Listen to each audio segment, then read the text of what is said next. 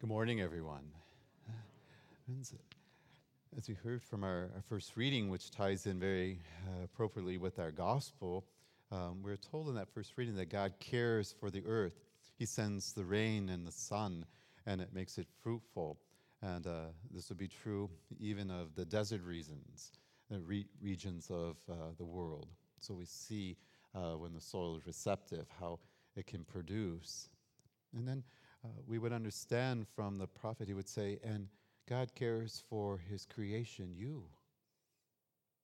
And he sends not only the rain and the sun, but he sends the word to you.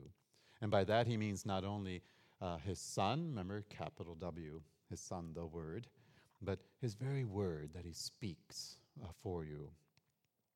And considering that we're in this time of great challenge on many levels, within the United States and also around the world, St. Paul says the troubles of this world are nothing compared to the glory that awaits the believer. And he's not making light of the struggles. He's just saying, look to the future. And we would do the same even now. We even look to the future now about the beauty that comes. As surely as the sun rises, good things will come. And Jesus compares the Word of God to a seed that falls on good ground. My friends, have you ever tried to speak the truth to someone who refused to listen to it? I think all of you have. Worse, have you ever resisted the truth that someone tried to tell you? Have you ever tried to teach someone who did not want to learn, or perhaps was even afraid to learn? Jesus faced this problem when he was here. Of such people, Jesus said, they look but do not see, hear but do not listen. Jesus said these were folks who deliberately turned a blind eye to him and the very good works he was doing, and a deaf ear to what he was saying. And so Jesus began to teach in parables. And my friends, a parable is a story in which the element in the story is compared to the people who are listening, or the audience, if you will. Without the audience at first realizing the story is about them. And Jesus knew how effective a good story was in capturing the listener's attention. And everyone loves a good story.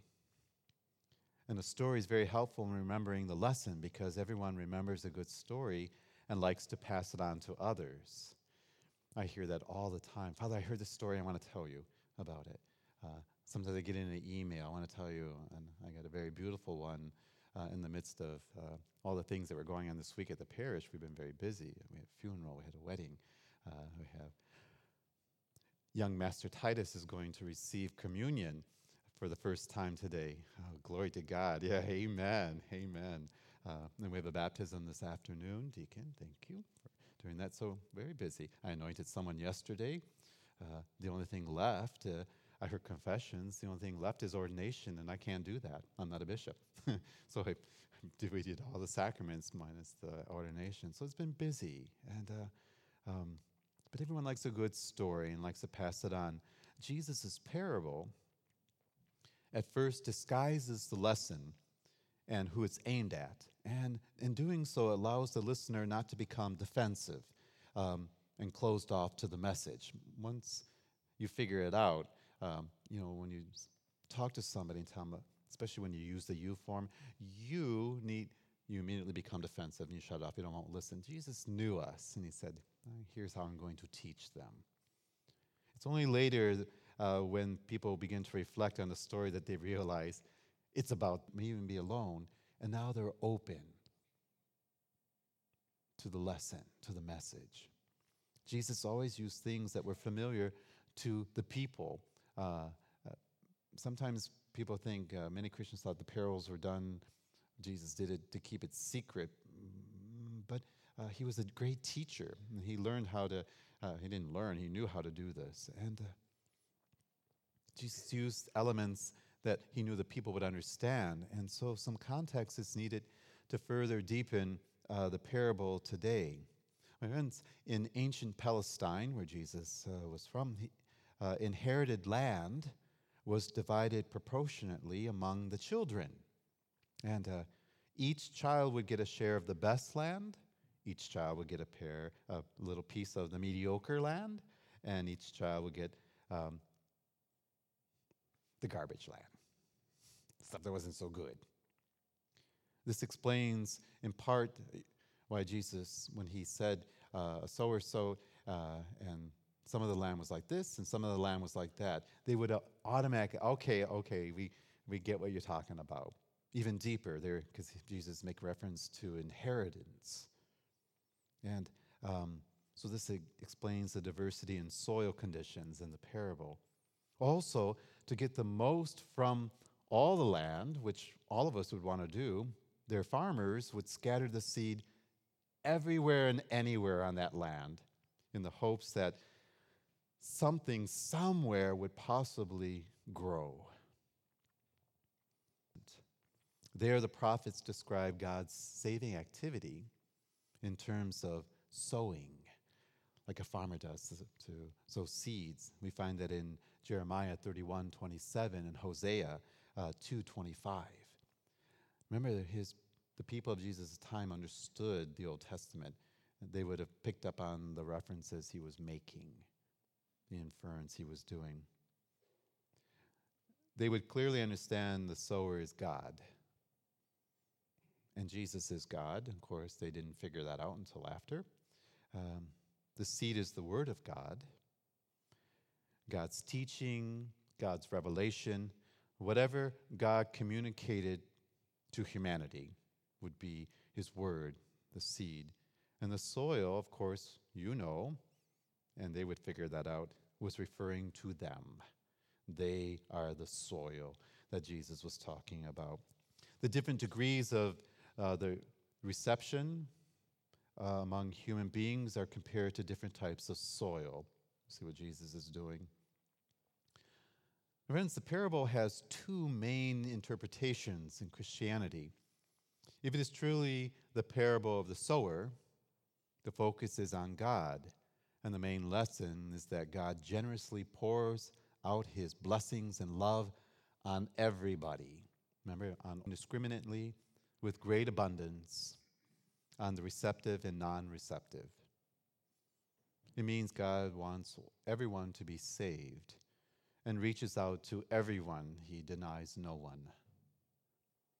If the parable, however, would be better called the parable of the soil, and there's a great emphasis by Jesus put on that, the different conditions of the soil, then Jesus' main message is that the harvest depends not only on the sowing, the tossing out of it, which is generous to a fault, for it is God, but on the quality of the soil which the seed falls upon, which is the receptivity of the person.